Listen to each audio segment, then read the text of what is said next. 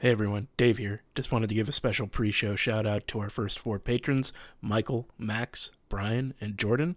They've all decided to kick in a couple bucks a month at patreon.com/emnetwork, and it's going a long way towards getting us better equipment to improve the show quality and paying for things like hosting space. We really appreciate their support, and we'd really appreciate yours too if you're even considering it, and even if you're just listening. Thanks a lot, everyone. Now on with the show.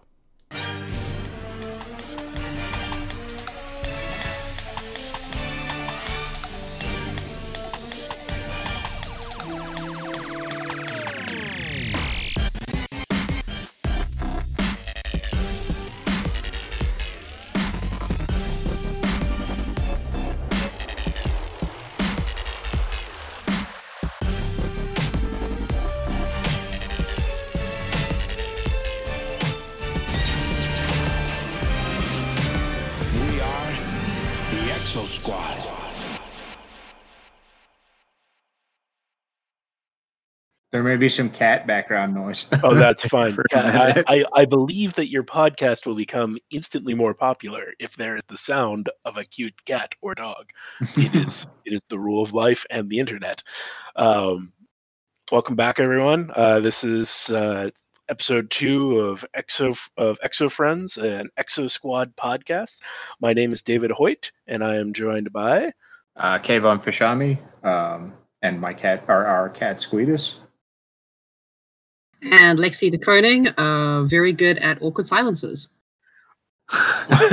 We're all, from editing the first episode, we are all very good at awkward silences. Coughing in the background. Kayvon, are you okay? I'll manage.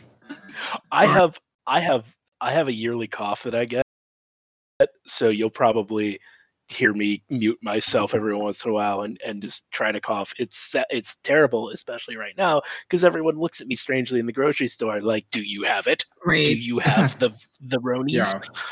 Well, and everything is on fire here right now. There's like a huge pall of smoke like hanging over the area, and like I think it's giving me COPD. Oh, that's not good. I hope I'm kidding. I hope you're kidding too. I saw one of you post something about that on Facebook, and I'm like, I didn't know that all of that had reached you guys. I thought that was still just the western side of the Rockies thing. Well, so all the fire from California and like the Northwest comes over here too, and then on top of that, like we have a bunch of fires up in the mountains also out here. So there's some that are within a few miles, so we get smoke plumes. We got a huge one coming on Friday that like it looked like, I don't know, it was like the end of the world or something outside. It was really grim.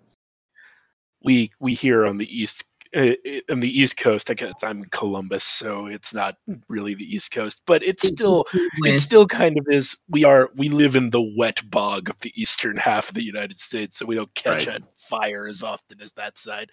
Yeah, which is like exactly where you want to live. Like living somewhere that's prone to ridiculous fires all the time is dumb, and this is a terrible place to live that no one should ever inhabit. Why do we live in these places? There you have it, folks. Not only an Exo Squad podcast, but also advice on not ever living in Colorado. So, or anywhere else prone to massive wildfires. Anywhere in the West. Yeah. You want to watch out for massive wildfires, floods, Neo-Sapien invasion, like all of these things. You want to make sure at the very least, and if you're going to live in these places, you need to make sure that you have a good insurance policy. Right. You look at the insurance rates, and if they suddenly spike based on your zip code, don't live there. Absolutely not. All right.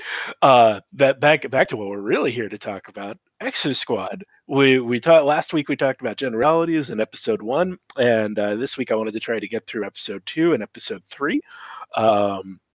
Episode 2 is you'll hear me love all the titles of these episodes. Fall of the Human Empire, Seeds of Deception.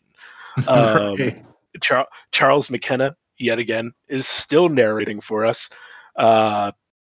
Picking up where the last episode left off, they're talking about how they've engaged the pirates. Bronski is in some deep shit. He's being pursued by a couple of pirate.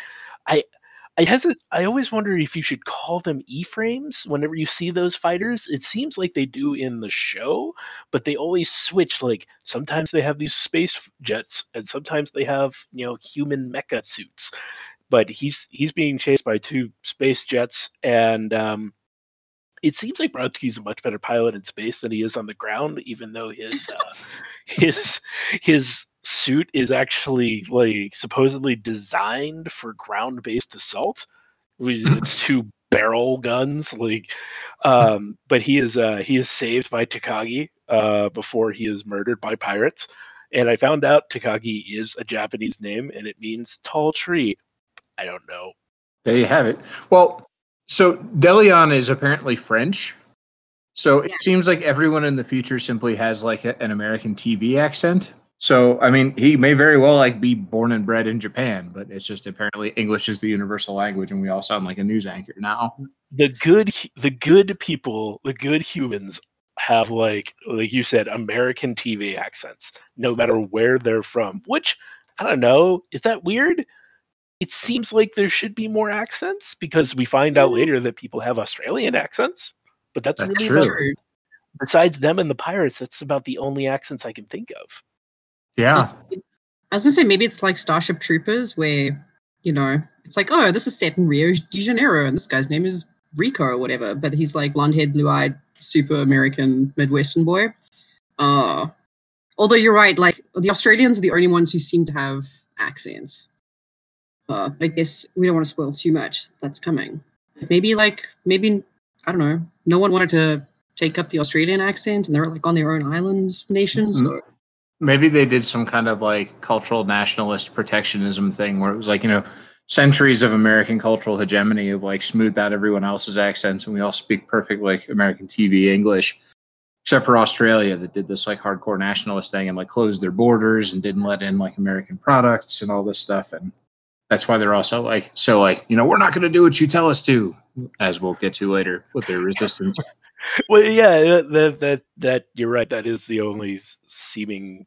That is the biggest case of that later down the line. Whenever people try to do things, the Australians are like, "No, we're not going to do that.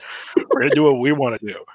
And for no good reason either. But we'll get to that in later episodes. I love those parts. Yeah, Takagi saves Bronsky, and then Bronsky turns around and starts murdering pirates, and he loves it. He's like, "Yeah, I'm gonna kill some fucking pirates." It's like, dude, you are in a war. You are killing people.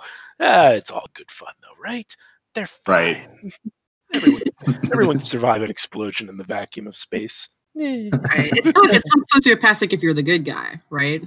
Right. And these are just awful space pirates. So fuck them. They're subhuman garbage. They don't live on the inner planets, so they're obviously just taking up space. Right.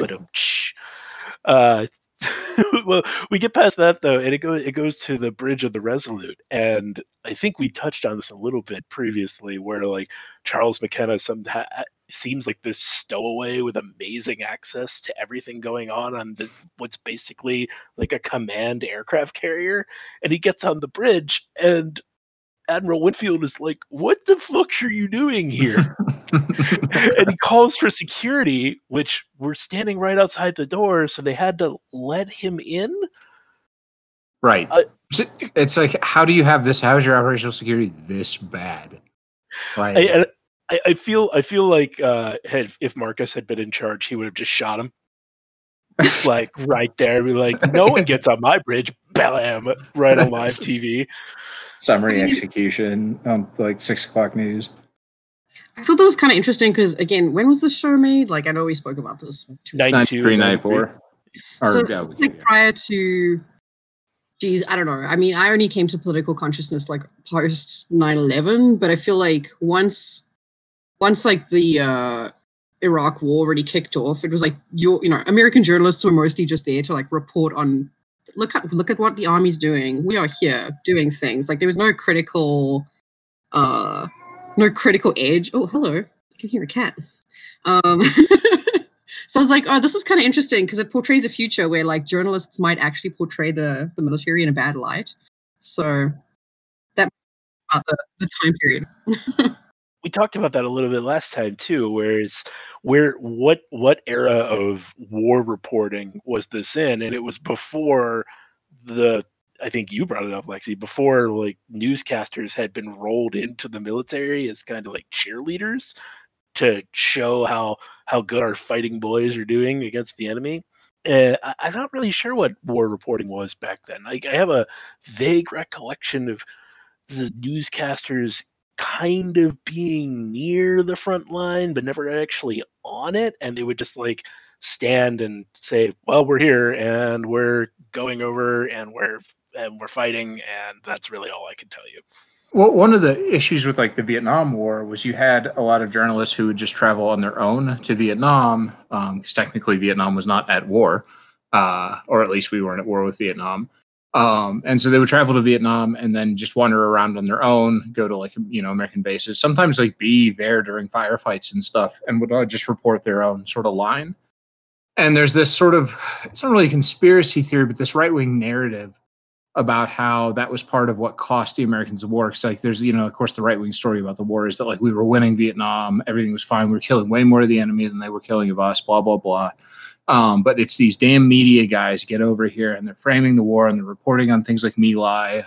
It's just like a pretty horrendous massacre committed by U.S. troops. And like, so they're sending this different message home and they're making it look like we're losing the war. And that's what helped turn American public opinion against Vietnam, which is something that, the military kind of took to heart. And that's where you see, even with the, just like the crazy media management of the first Gulf War, and then, of course, like the embedding of the Iraq War in 2003.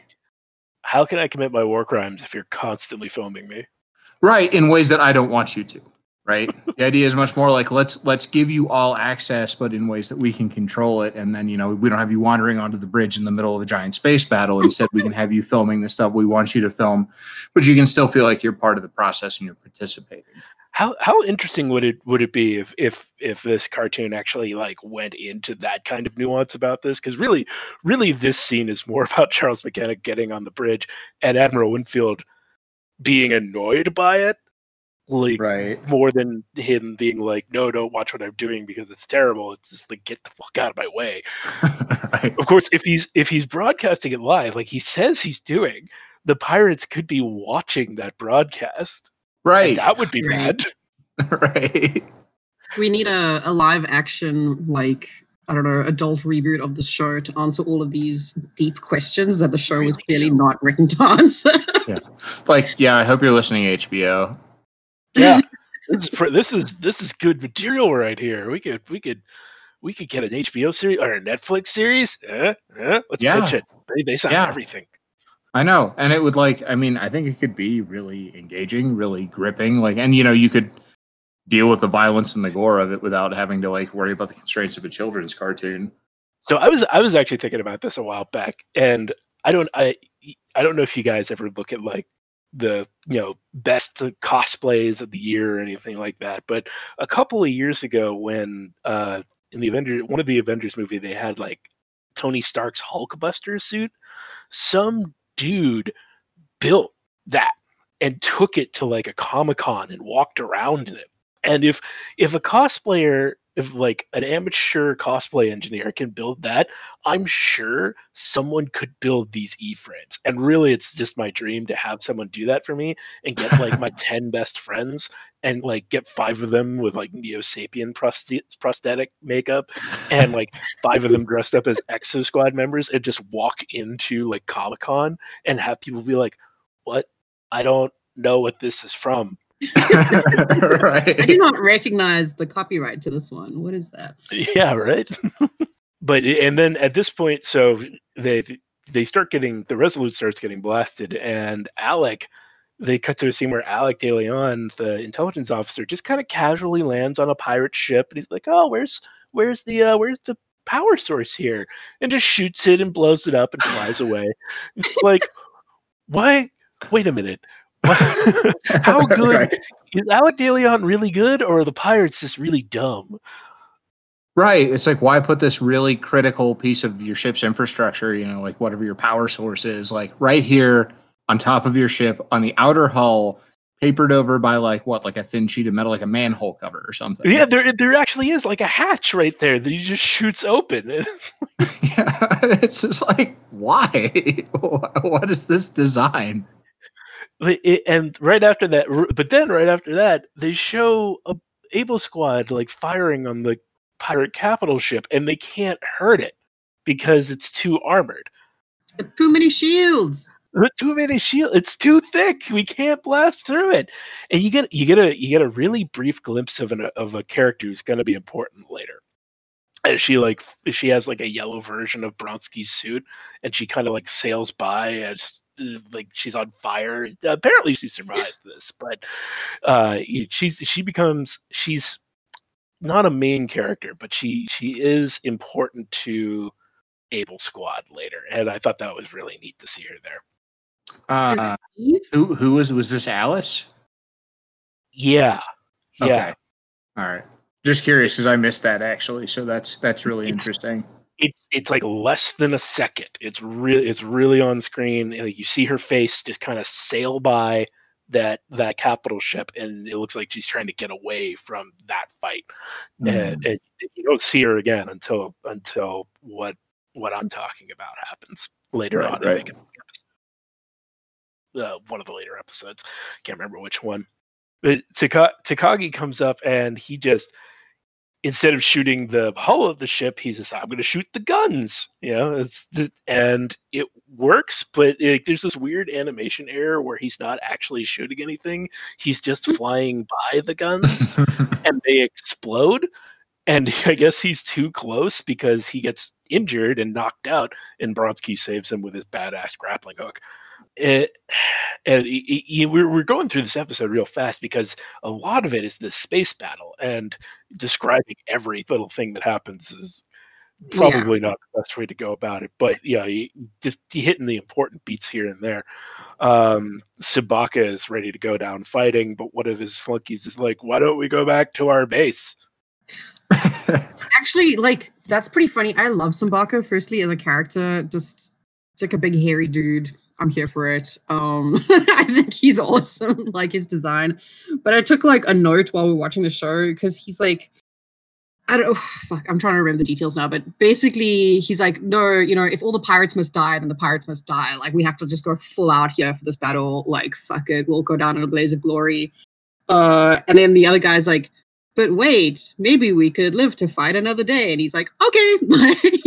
Good idea. It's like, I didn't think of that. It's like, there's this like radiant passion, like, if we all must die. And then all of a sudden it's like, oh, yeah, okay, that's a great idea. Sure, why not? My note just said, I was just going to say, like, my note just says, Simbaka, let's kill everyone. Also Simbaka, let's not. Everyone needs that friend in life who's like, you need to settle down. We have bases that we could probably fight from a defensive position instead of being out here totally exposed to their fleet guns. Yeah, especially when we put power packs on the outsides of our ships so they can be destroyed. Who designed these ships? Right. It was you, sir. Shut up. Out the airlock with you. Right? Like, where was this helmsman when they were designing it? It was like, maybe we should put this inside behind some armor. Like, I hadn't thought of that. Maybe we should build the rest of our ships with this super armor that they apparently can't, is impenetrable, right? Right. Maybe Pirate University is a lot of like how to tie a headscarf, how to grow facial hair, how to have a vaguely ethnic accent, but there's not a lot of like good engineering going on at Pirate U. It's mostly a liberal arts university, unfortunately. Well, and we don't need that, do we? No, we don't need any of that, especially when you're trying to be a space pirate. It's all STEM all the time, guys. Come on. Yeah. All STEM with like 3 semesters of Spanish. Well, I mean, like, the pirates do look like they're like denizens of like Williamsburg and Brooklyn or something. Like, it's just like a giant, hipster hangout. Ooh, that's a good angle for them. We didn't have hipsters yet in the early 90s. Well, do we have the equivalent of hipsters in something? I can't think of anything. You've always had the equivalent of hipsters. Like, like Julius Caesar was kind of a hipster. Like, he wore a fringed toga and like sometimes wore pants, which was like, ooh, like not something Romans did. So like, Yeah, pants was like a barbarian thing. It was like, well, those wily Celts and Germans in their pants and their Pants long in hair. my Senate? I won't have it. Exactly though. So like it was and like I mean like the whole notion of like being bohemian, if you think about like the beatniks and stuff of the 50s and 60s, it was like the hippies of there, like the hipsters of then, and hippies even, and that thing has always been around to some extent. And yeah, I mean, you think about the pirates, they're kind of bohemian, they're just floating around doing their own thing. If you kind of conveniently ignore the hyper violence. I was gonna say, at least it's aesthetically, this show definitely like I don't know, predicted hipsters, because I have a note here, like the next scene, there's a hipster girl at the bar. But Yes. Yeah. I love that. Oh my god. Oh, it's like so. Are we thinking of the same one? Like Yeah, the gal in the background? The one with like a chest wrap over her boobs and like the really floppy red like hair. Yeah, she's got like the nutter, like awesome like side cut, but it's huge, like 80s, kind of like coming over the one side of her head, and then she's also wearing giant, like thick rimmed black glasses. Yes. She's the sexiest future librarian. Yes. I love it. I love it. That's what I'm here for. Well, so we're getting to that. We're getting to that beautiful scene. So yeah, like you said, his helmsman is like, "But maybe we shouldn't die," and they leave. They're just like, "Well, peace out. We're going to our base. Hope you follow us." And Marcus is like, "Yeah, we won," and Winfield's like, I don't know. Could be a trick." And back on Earth, we get to Phaeton, he's watching the news about this, and he's like, "Yeah, that's what I want. I want them there." And it's like, why would Phaeton want the Exo fleet away from Earth? Who knows? Right, which is something like we were talking about. We were rewatching this. Is it's like it's all this like there's all these moments with Phaeton that are like super ominous when he's like, like, "Oh, soon they won't be able to make fun of us." Dun dun dun. And it's like, oh yeah, this would be like way more ominous and way more effective if you didn't tell me what was about to happen, like in the next episode at the start of the series. Like, just leave it out of that beginning sequence for like 5 episodes, and you got a really powerful turn there. Like, there's some really obvious foreshadowing, but it turns okay, I'm waiting for it to happen to, oh my god, it happened. You know what I wish they would have done, and they do it a lot in anime nowadays, where they have these really well done opening sequences, and if it's a shonen anime based off like really long running comic series, they'll change the intro and outro to the show every, I think, like 20 episodes or something like that. And a lot of times nowadays they'll have just tiny little hints of things that will happen in the episodes that have that intro, but they're never really overt and kind of like a little obtuse. But after that 20 episodes is over, you look back at it, you're like, oh, that's why. Okay. I really wish like Western studios would have had that level of creativity back then. Right. And I'm sure they did, but they didn't execute it very well. We'll have the budget. Or have the budget. You got to pay more people to do more animation, and yeah, we're doing it cheap. I also, sorry, speaking about doing the animation on the cheap, which the show is not. Like, to its credit, I think it's doing really well for what it is. But it's really weird that at the beginning of each episode, when they're like, last time on Exo Freight, like the replay is always worse than the actual thing itself. Like, yeah, and I had a note about that in my episode 3 notes, where it was like, it almost looks like you're watching an old-timey newsreel before a movie. Yes. Right.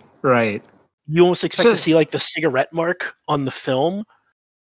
Right. Is there something about like animation that they couldn't just use the animation, like, or what? Like, it was this like the pre-production or like post-production, like they hadn't done their post-production smoothing it out yet, and just like save that for the interest. Like, I don't know enough about animation to know, but like, what is the reasoning behind this. It seems almost purposeful to me, and I really do like. I do think that maybe they were trying to go for that. Like you're watching almost a newsreel telling you the recap, but there's no like good narrator or anything to tell you that it is a newsreel. It just looks like shitty camera quality, and I don't know why they did that. I'm glad I'm not the only one who caught that, because I was like, am I catching this right? But it really does look. It's like it's darker, it's grainier, and the animation is a little off-put. Like they're almost missing some key frames here and there. It's really weird. But so we're back on Earth with Phaeton. He watches the news about this, and then we cut immediately to this bar where we soon find out there's a cop named Napier who is like an ex-Exofleet pilot, and he starts a fight with your stereotypical bar bully who wants to change the TV channel from the newscast about the fight with the pirates, because I hate it when the news is on at the bar, and I feel the need to start a fist fight about it.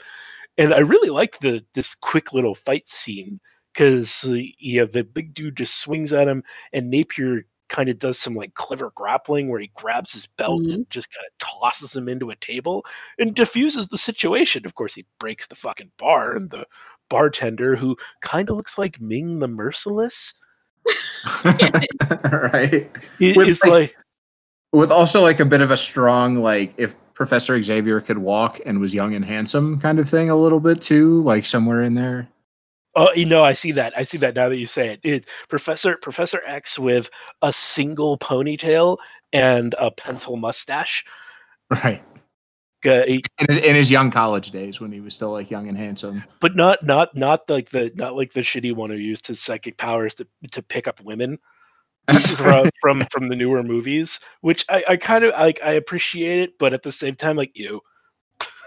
Yeah, exactly. That's kind of creepy. Why would you do that?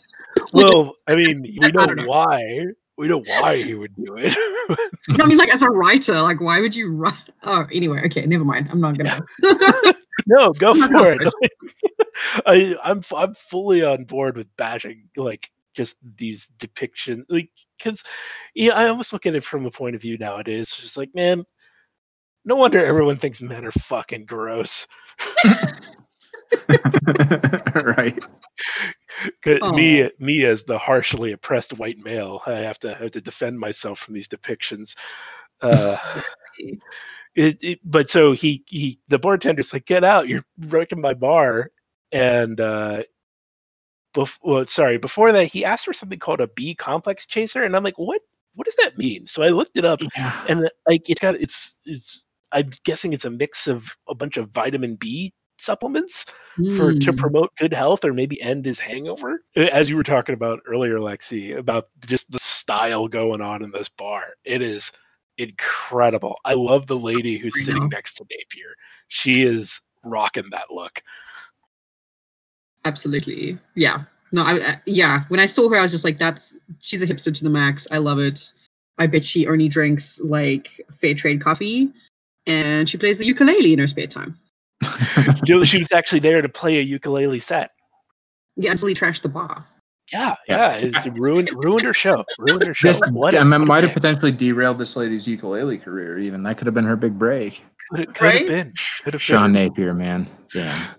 What a jerk. And he walks away, and he pays with something that looks like little tiny green Doritos. And and I'm like, why is there still cash? Like we've almost completely done away with it by 2020. There's no way it still exists at this point in the future. And not just cash, but like it's like as he's walking out, he's like, "This will cover it." It was like thinking it's like those are just bits of plastic. Like, I think Lexi was like, Lexi says like, "Oh, did he just cut up his credit card?" Maybe those were his credit cards. Like he cut them up and threw them on the bar. Like, here, just take these. There's only enough credit to pay for one table and my 2 drinks. Right. Like one of these should still have some credit left on it. Maybe that's it. No, I like that explanation. So he leaves the bar and he goes to this ceremony. It's like a sister city signing ceremony between Chicago and the capital of Mars, Magnus City. I love that name. I want to live in Magnus City. Then is Napier like, because he came from a bar? Is he drunk? Probably. I was wondering because, like, yeah, he's coming from a bar to go straight onto duty at like a big public event, and when it's like one of his fellow officers, whatever, sees him, I can't remember the dialogue is exactly, but I wrote this part down. He says, "Oh, like, sorry, I'm late or whatever. I was just discussing current events with a concerned citizen," which is like his like joking euphemism for getting into a bar fight with a guy who like didn't want to watch pirates getting exploded on TV. I don't know, and I was just like, is that what cops do nowadays? Like when they go to fucking tear gas some protesters. They're just discussing current events with a concerned citizen. Don't mind me. So I will tell this story. I went to a police officer recruiting event here in Columbus, Ohio, and I would 100% believe some of these other people who were there at that event, not the police officers, but the people who were thinking about getting into being a police officer, I would absolutely believe that most of those people would have come to work drunk, because half of the time I spent there, I swear to God, was people asking questions about guns. And it was so weird. It's like, is this really what you're trying to recruit? Right, like just a bunch of gun-toting gun nuts that like just like, yeah, I just want any excuse to use this gun, please. Well, it got to the point where the guy, like, because they had a whole section of this presentation devoted to talking about like the armory, and the guy who ran the armory actually had to at some point, he's like, does anyone have any questions, not specifically about like how legal it is for you to carry your AR-15 in your car because you're a cop? And then all the questions stopped. Yeah. So it was like, so how many drugs are in the evidence locker? Yeah, right. It was real weird, but off of that divergence, it's the cops have a much more standard uniform than the Exo Fleet. They're still strapped with guns. Like, why do they have chest guns? Right, yeah, what? Like, that's another thing. It was like came when we were watching. This is like, what is with this like penchant for just strapping a gun to like not even just your chest, but like the very top of your chest, above your breastbone, like right below your neck. It's like, I have a handgun there. Nothing possibly could go wrong with this gun pointing directly at my heart that I'm trying to pull out of this holster right now. Nothing ever could possibly go wrong here. You have to like chicken wing your arm to like get your hand onto the handle so you can pull it out upward. Right. It's like, haha, I got you now, criminal. But they also have batons strapped to their arm, kind of like Rita's arm knife. Right. It's nothing but weapons. But the militarization, you know, it's what's in right now. Yeah, I mean, after the Obama administration's program of transferring a bunch of weapons to the cops, like this is what that looks like in 100 years. They actually the military just became the police, and then they had to recruit a whole new military to start the Exo Squad. Right. There's some racists in the crowd though, and they start yelling and causing problems as Phaeton comes up to give a speech at a podium, and they're yelling about the first Neo-Sapien War, and the one guy's like, they killed my wife when she was 20 years old, and Napier has to like shoo them away. But there's this little subtle tiny bit of animation where like Phaeton's standing at the podium and he has his hands on it, and when they start yelling, he crushes part of the podium with his bare hands. Right. Oh, damn, I didn't even notice that. Yeah, it was super subtle. I'd never noticed it until this watch through. And like just demonstrating like how strong Neo-Sapiens are. It's just one of those little things that I think makes the show really good. But then like an animation error, the podium is fixed again in the next frame. Right.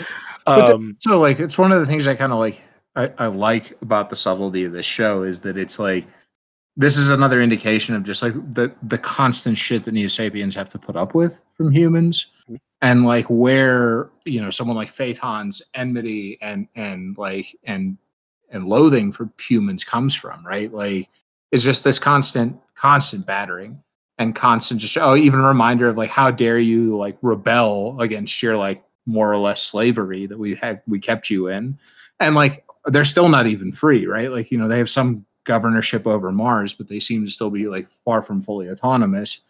And like it's just like that crowd too. What's interesting is like it's a bunch of people who don't look that old. Even the guy that's like, they killed my wife 50 years ago, she was only 20 years old. Like it's like, bro, you don't look like you're 70, And then like it's like, how many of these people actually remember the Neo-Sapien uprising?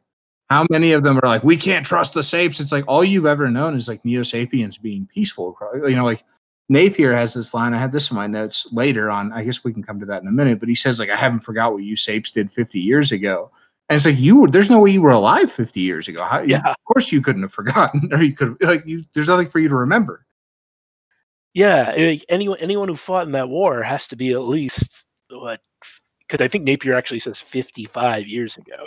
You have to be at least like 72 years old, right? Something like that. It's like Winfield and younger, because like Winfield, we'll learn that later on, but he's a veteran of the conflict. Yeah, it's like Winfield and older.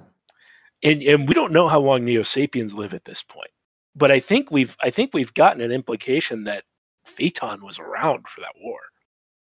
Yeah, it'll be discussed later, but most of the Neo-Sapiens that are alive now were around for that.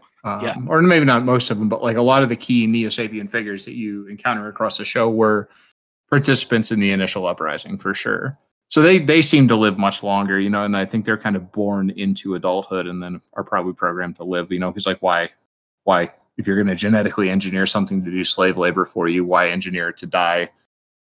Right. Sooner when you could have it last for hundreds of years. Yeah. But this is all a preamble to some real shady looking dude standing behind a flag, and he cuts a hole in it and he puts out a rifle because he's going to shoot Phaeton, and Napier saves Phaeton. Barely. The bullet bounces off the incredibly indestructible microphones at the podium. It's like ting. Quality microphone. That's right, very high quality. I need some future tech microphones to wear as body armor. And it cuts away, and you see you hear Napier struggling with this guy, and then you hear another gunshot, and people start yelling, "He's shot! He's shot!" And this show that doesn't shy away from showing people exploding in space won't show Napier getting shot in the arm. Like, right. It's supposed to put suspense, but yeah. Yeah. But that's where we draw the line, though. Couldn't show a through and through bullet in the arm. Right. But what you do get you're treated to is that just like really, like hyper symbolic image of the banner of the Neo-Sapien and the human hand shaking, then like ripping and tearing as everyone's screaming. That was real good. I was going to bring that up. That's again just another one of those little things about this show. It has a bunch of little moments where it's like this is good. This is good. The next scene is Napier being bandaged up in the mayor's office, which seems a little strange, and he tells Phaeton to fuck off when he comes to thank him for saving his life. Right. And this is where he says, like, I haven't forgotten what you Sapes did 50 years ago. And it's like, no, you never remember it in the first place. You weren't here. It's like, you might remember what your shitty history book tells you if our history books as children were any indicator, but maybe there's some stuff you don't know about puny human. Right. And it's just like, and I think this is like one of the things that really gets at what the show I think does well in terms of the way that it frames the Neo-Sapien human conflict is like, it's been 50 years. The Neo-Sapiens haven't done anything. They're still not even fully free. And yet people are still treating them like they're second-class citizens, like they're subhuman, like they're not trustworthy and they're violent and dangerous. And yes, of course, like Phaeton, like we're about to find at the end of the episode, yes, they are violent and dangerous, but like it kind of pushes you to ask, like, is Phaeton and a lot of these Neo-Sapiens that are willing to follow him and commit some pretty heinous, crimes against humanity over the course of the show, are they like this because of that constant treatment, that constant demonization, something literal demonization, as we'll probably talk about here in a coming scene, like, and it's like, is this whole war a product of humanity's making? I would say yes. I mean, they have their first uprising and they gain their freedom, which is good, right? They lose the war and they're still given their, as you brought up, quote unquote, freedom. You get Mars, that's all you get. Be thankful that's what you get. And right. I think he even says it later. We signed that agreement with a gun to our head from an oppressor. Right. Because it's not like they just it's not like humanity's like, oh yeah, okay, like great. It's they crushed the rebellion, butchered a bunch of Neo Sapiens, and then forced them into a peace. But that's just our hippie liberal cuck tolerant left speaking, Kayvon. That's right. Exactly. Coffee drinking hipsters, talking about stuff they don't understand. Yeah. Well, in the future, we'll be chasers. In the future, we'll be drinking our B-complex chasers at our space ukulele bar with space marijuana brownies. Paying for everything in space plastic triangles. Yes, good. Paying for everything with our space green Doritos. Yep. So after this, we go back to the Exofleet, and Takagi is in the hospital. He's unconscious. And Bronski has apparently faked a shower injury to sit there by his side. And I really like the relationship between these two. It's not cynical. It's not too patronly. It's just, it seems like an older brother watching out for his little kid brother. Right. Two people who are genuinely friends. Yeah. Sorry. I was just going to say, in the opening kind of battle scenes, there's also that little bit of banter between them. And I think Bronski compliments Kaz's flying or something. And he's like, thanks, old man.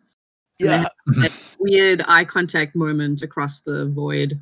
And then here again, I also made note of that. I was like, oh, Bronski has to find an excuse to just come check on his friend. He's like, oh, I totally slipped in the shower. Oh. I have survived everything you've seen me go through up to this point, but the shower, that did me in. Right.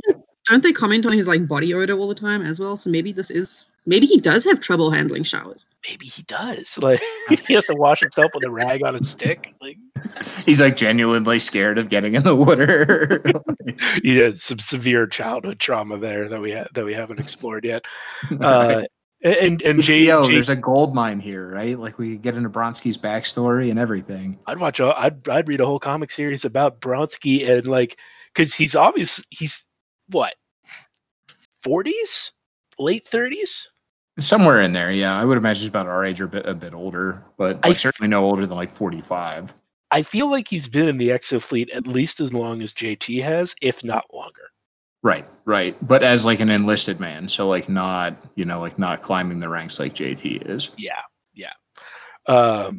JT gives him some words of encouragement and, just says, watch after the kid. And then he leaves. And, right. And sorry, just to interject. There's that one, really just kind of, I think, touching moment where he's like, come on, let's go get you some food at the mess hall. You'll feel better. And he's like, oh no, I should stay here in case the kid wakes up, might need something. And it's just really touching. JT went to the mess hall and sent food back to Bronski immediately because he knows Bronski's always hungry. Exactly. He's a bro. I'm sure JT's a real bro.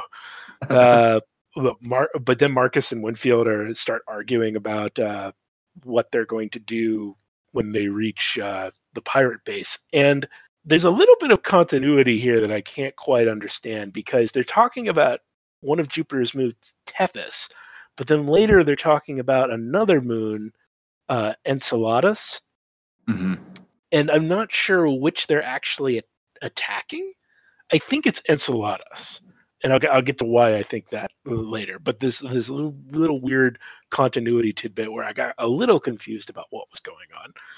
And I'm glad you say that. Oh, sorry. Because go ahead. The first time we watched this through, obviously I was very high. And so I just thought that I unable to follow the story, because there were definitely points where it's just like I have no clue what's going on right now or why we're doing this or like where we're going. There's a lot of things like we said in the first episode when they say Bronski's injured and he won't be able to come on the next mission, and then immediately 10 seconds later Bronski is on the mission. Right. It's like, oh well, he's different, kid. He's tough, unlike you. But things like that where they do something and they kind of drop it real quick, or they have a little bit of clumsy exposition, I can understand completely why, if you may be in an influenced state of mind, you're like, where are they going? Yeah. Right. I hadn't had my B complex and I was very confused. We need to get you a B complex chaser. I'm gonna say that forever from now on. It's gonna be in my mind. We get to this great scene where Charles McKenna is like trying to interview Maggie Weston while she's fixing Kaz's exo fighter, and she's just like, I'm busy, go away. And he's like, well, there you have it, folks. The pressure of battle can crack even the toughest nut in Exo Fleet. And I really wanted Maggie to turn around and just like weld his face shut. Right. I don't know why I hate Charles McKenna so much.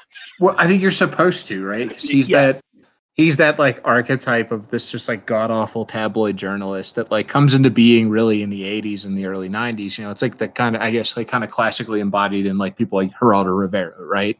Just these like hyper, aren't there really to like give you any kind of news or perspective on anything, but to just get you the most sensational story they can just to drive ratings, right? Yeah. That is exactly why I hate him. And then just a brief glimpse of JT reviewing the battle footage, and you get more of a sense of like how seriously JT takes his job. He doesn't want any of his people being at so much risk that they would pass away from battle. And we go back to Napier, who is in the hospital. He's been fired by the mayor at this point, and the police captain, I'm not sure what her rank is, but again, another one of these like awesome haircuts where it's a mohawk, but she still has like the sides like a skullet almost. She also had an amazing accent. She did. I wanted to chalk that up to like a Chicago accent, but I don't know a Chicago accent well enough to say whether or not that's what it was. It sounded like someone who sat down and watched a bunch of those old Chris Farley like Da Bears skits and like attempted to then model a Chicago accent on that. Like it's not even, you can't even like I wouldn't even attempt to imitate it because it just sounds so bizarre. Napier, you were kicked out of the Exo Squad because of an attitude. That same problem is about to get you booted off the force. The mayor wants you to apologize to Phaeton in public. How great would it be if Chris Farley was the police captain? Right. Voiced by Chris Farley. As voiced by Chris Farley. You should like edit like a little segment of her speaking it like right here because it's just too funny. Yeah, I figured out how to do that. I'm definitely going to be doing that in this episode. Okay. I figured out how to record audio that my computer puts out in the speaker with Audacity. So that'll be good. That'll be good. Perfect. I'll be able to do that from now on. But she tells Napier that if he apologizes publicly, he'll get to keep his job. And it's this little touching moment where he's like, "What would you do, Captain?" And she's like, "Well, I would apologize, but I'm not you." And he leaves. He loses his job and he leaves the hospital. And he sees a graffiti artist who is making this who has hologram spray paint. That's awesome. I love future spray paint. It's fantastic. All the colors in one can too, right? It looks like it's a I don't know. The only way because I actually spent a lot of time thinking about this for some reason. I was like, the only way I can think to do it is it's some sort of weird digital 3D printer spray can. And so you actually do the design on your, I guess back in 1992, no one thought you could do this on a desktop computer, but you design the graffiti somewhere and then you upload it somehow to the spray can and then the spray can just sprays the whole image on and then it projects exactly like a hologram off the wall. I don't know why I gave it that much thought, but that's your $1 billion idea right there. Right? You better patent that shit. That's a great idea. Hang on, I'm going to patent it. The graffiti is because I was like really confused the first time watching this, and I was like, oh, maybe this is just me being high, but like I didn't understand that the graffiti was supposed to be like a demonic form of a Neo-Sapien. I was just like, oh, that's just like some interesting demon graffiti. Cool. But that brings up the next part. So it's like you said, it's this demonic Neo-Sapien with horns, and Phaeton's like state car drives down this alley for some reason, almost runs over Napier, who's flat on his ass because he's fallen over because he's drugged out from the painkillers, and he tried to chase this graffiti artist, and they almost run over him, and they stop by this graffiti. And the lady Neo-Sapien, Livia, which is, I believe, a reference to Augustus's wife from Roman history, right? Is it Livia? Sure. Yeah, I think that's the only thing I could find where that name might be from. But they stop and they look at this graffiti, and he's like, horns could be very useful. Yes. Curious. Horns could be very useful. Oh, you're right. It is Livia. I don't know why for the last like all the time watching this, I thought it was Nivea, like the fucking skincare brand. I think all of the Neo-Sapien like command has some kind of reference in their name, because I know there's another. No, maybe it's a guy. One of the Neo-Sapien generals is named Shiva, Right. And then there's one or two others that have names like that. Well, I think like a lot of the Neo-Sapien names, like they seem to like lift a lot of them out of antiquity, just to kind of make them sound a little more like, I don't know, like fancy sounding, or at least like, I don't know, like archaic or alien sounding, I guess. Yeah, no, I think you're right. But who picks those names? Do they get to pick them? Or does the person who like registers them as they come out of the vat is like, your name, you look like a Phaeton. Yeah. Right. But that's what's, I don't know, that's the where this like franchise really needs a more expansive update, because that's like super interesting stuff to explore, is like, what is the birthing culture like? Do they pick their names? Are they assigned their names? What are those marks on their forehead mean? Like, what is it like to be, what is the actual relationship between different broods? Because it's something I'll talk about later, is like, these broods are, like siblings, basically, like, as 50 of them are all rolled out in the same set of vats, like they kind of think of themselves as brothers and sisters. And it's like, well, that's, this is all stuff that, like, obviously this children's cartoon that's like kind of focused on the action is not going to explore, but like, I think like an update to this could really get into some really interesting material here. No, I agree. I almost wish there was some untold story where they didn't have names until, like, they had serial numbers or something until the uprising, and then they all chose their own names. That would be sweet. That would be super awesome. I also, just while we're on this topic, why do they have genders? And I don't want to be politically incorrect and like how do I say, conflate gender with sex, but I was like, they're reproducing asexually, so like, why do they have lady ones with boobs? Right. That's where this question is going. The real answer is because whoever, not even going to like the meta level of the writers and shit wanting to just put like lady Neo-Sapiens in, but like some weird geneticist who like invented the Neo-Sapiens was like, you know what we need? Boob Neo-Sapiens. I mean, yeah, though. Well, because you gotta figure, like, if this were a more adult oriented show, like, yeah, these creatures were bred for slavery, which undoubtedly, like, there's no way, especially in like, a shitty continued capitalist future, that like these creatures have been also bred for sexual slavery, right? Right. And that would be the horrible adult version of this, with all of that kind of garbage, where it'd be like, ugh, no, too far, HBO, too far. Right. I'm trying to find. Neo Sapiens don't have nipples.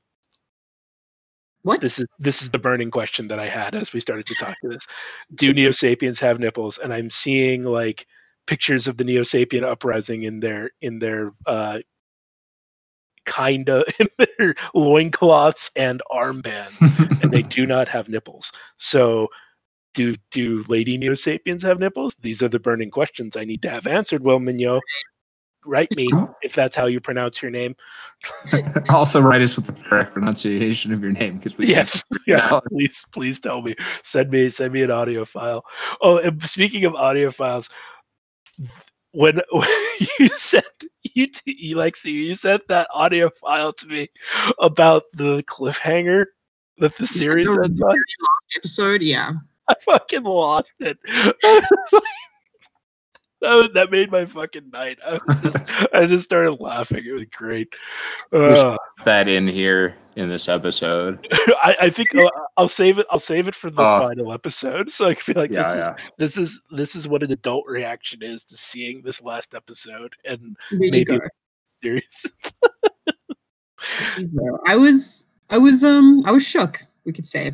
Yeah. I think cliffhanger. It was something. So we have this scene again, just like foreshadowing like something's up with the Neo Sapiens, and we cut back to Nara dictating another message to her family back on Venus as the squad gets ready to recon Tethys, this moon around Saturn. Yeah. And Takagi is upset that he can't go on the mission, and this is where JT's he says, but Takagi's injured, Bronski's injured, and JT's like, he's different. And then he, of course, accentuates that with a belch and throwing away the wrapper to a candy bar or something. And like, Bronski, littering. I feel like Maggie would have walked over and thrown it back in his like E-frame as the hatch was closing, and be like, "Fuck you." Right. And he says something to Rita. I don't have it written down, but you get this feeling that Rita Torres likes Bronski's sass. Like she almost sees it as like endearing. Maybe not. Maybe I'm misreading that, but I think over the course of the series, yeah, there's like definitely like a friendship there, like mutual admiration. I think that will, there'll be episodes where we can talk about that in more detail, but I do think there's like a friend. There's definitely like some kind of bond there for sure. They've probably saved each other's lives a whole bunch of times, right? And I think like if you look at both of them, they're kind of both coded working class, right? Like they're both non-commissioned. They're enlisted. Nara's like, she comes from this like nice middle class farming family and like is a lieutenant. JT's a lieutenant. Maggie like obviously has some like technical know-how, is probably college educated. And then you get these two who are just kind of grunts, right? They're not privates, but they are on that side of things. Yeah, non-commissioned. Yeah.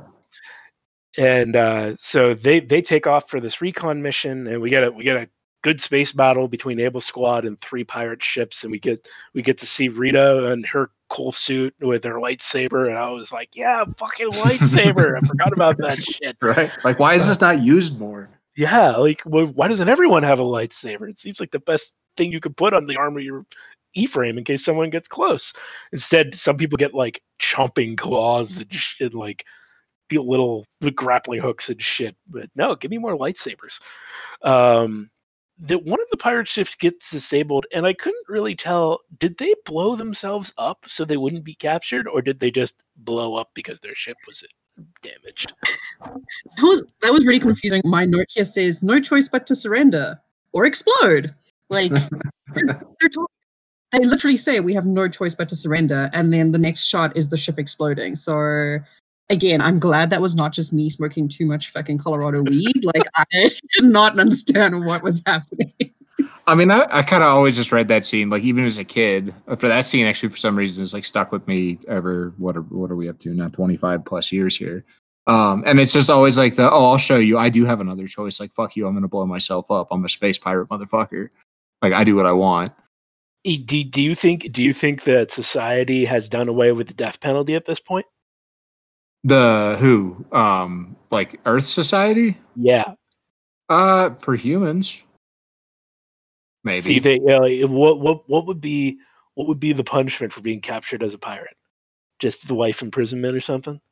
Yeah, it could be. I mean, but I think it's more like the pride of it, right? Like especially as we learn more about the pirates down the line.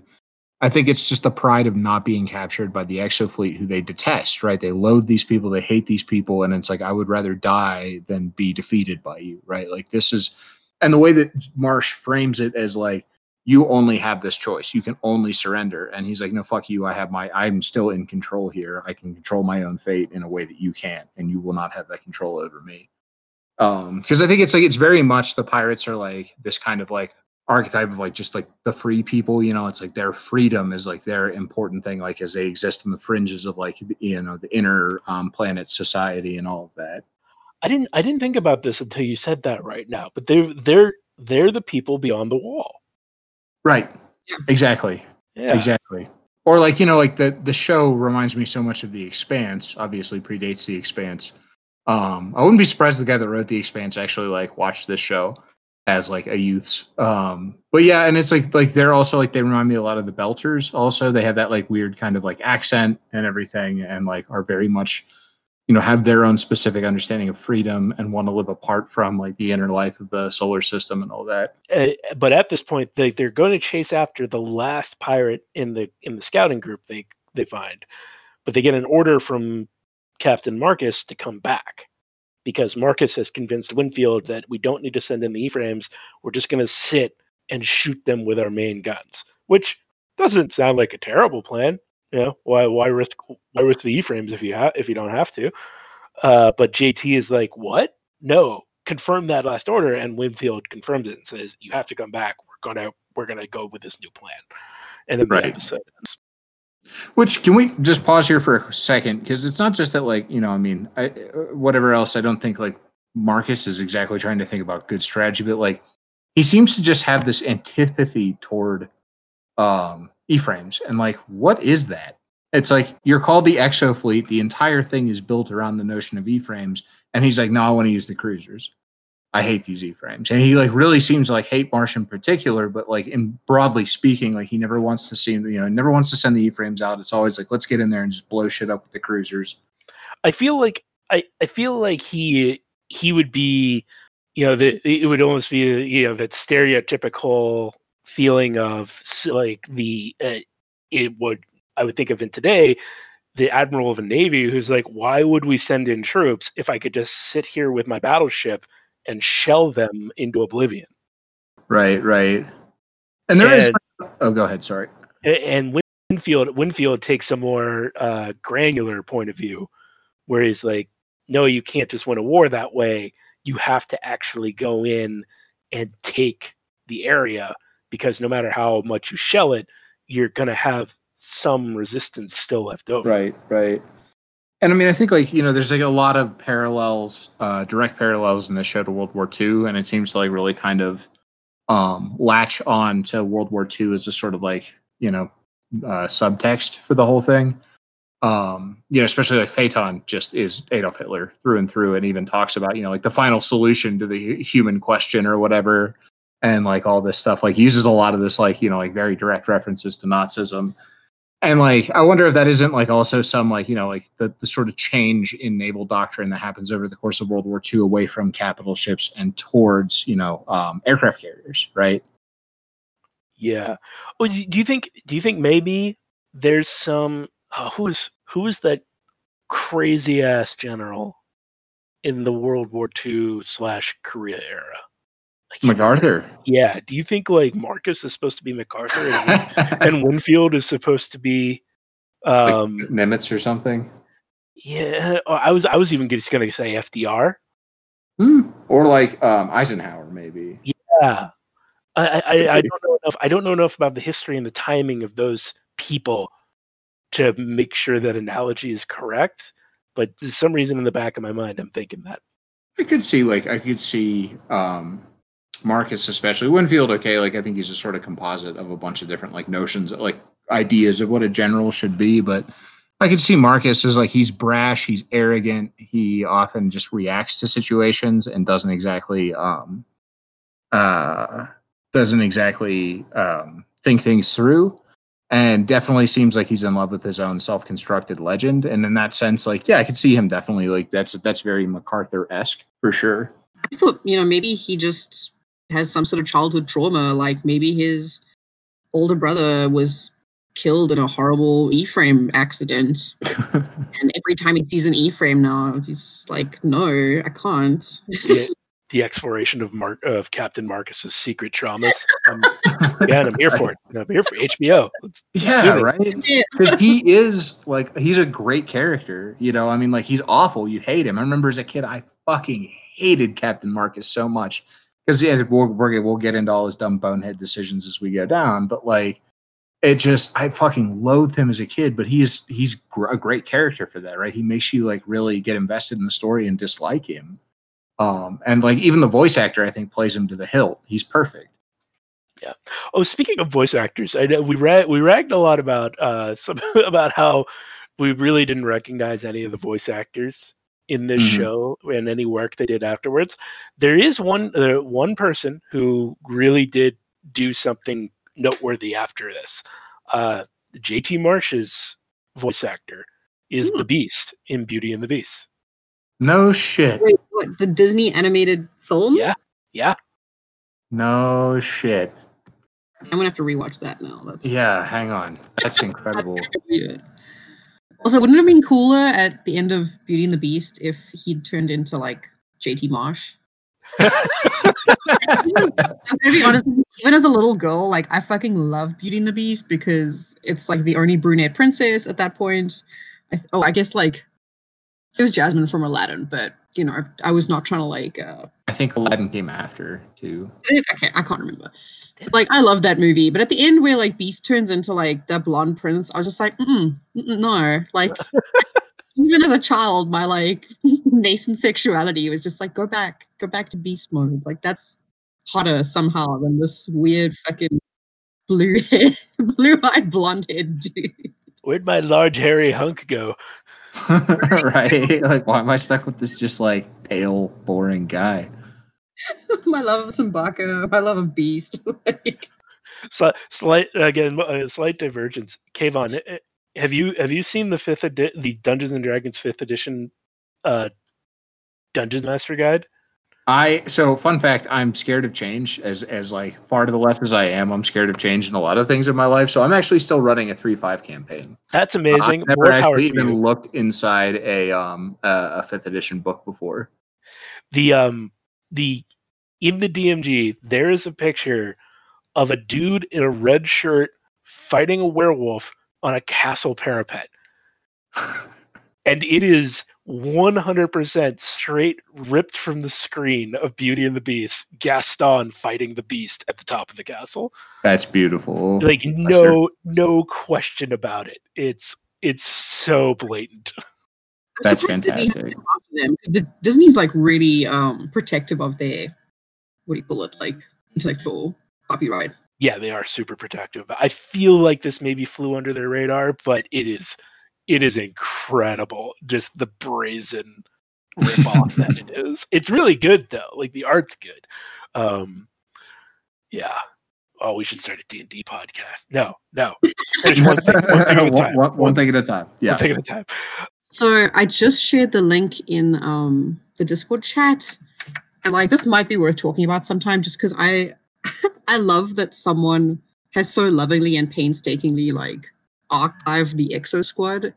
Yeah. And I found them through Instagram, and the Instagram is basically just photos of all the toys mostly. But if you go to the little drop-down menu for cartoon and then under scripts, you'll find there's 2 scripts. Season 1, episode 9. So we should probably take a look at the script for that before we do that episode. And then there's another one, season 2, and then at the bottom is the show Bible, which is like, or I don't know, I guess just really cool fucking yeah, from back before they changed the name and they were going to call it Exoforce. Right, and it's like background information creative stuff. Like, it's stuff you don't even know. Like, there's a whole timeline here of Earth's history. There's a little like write-up on, history of the 21st century, character bios. I also find it really interesting, if you look at the original one, that J.T. Marsh was initially Lieutenant Mace Corbett. That was his original name. And if you go to somewhere else on this side, I can't remember where now, like, there's a bunch of marketing material that they made initially with Mace Corbett. And it's kind of J.T. Marsh, but like slightly different. Like, he's got a different haircut. So there's like some really... Sorry, go ahead. Sorry. Is that what these pictures are, where he has like brown hair and like he's got like the Jerry curl instead of the slick back that he has? Yes, exactly. So there's like a bunch of stuff, and actually this website's been updated since the last time we recorded. Like, this person's obviously working on it right now, which is great. Yeah, so it's just really cool. I fucking love it. That's the end of episode 2, everyone. Next time we'll be covering episode 3, and depending on how much material we get out of it, we'll be doing 1 to 2 episodes of Exo Squad for every episode of the podcast, just to give everyone listening an idea of what they should be watching for. And I will eventually post the schedule so you can keep up with episodes as we go through them, to kind of stay along. But for now, that's all for the day. Thanks everyone for listening, and we hope to see you next time. Have a great one.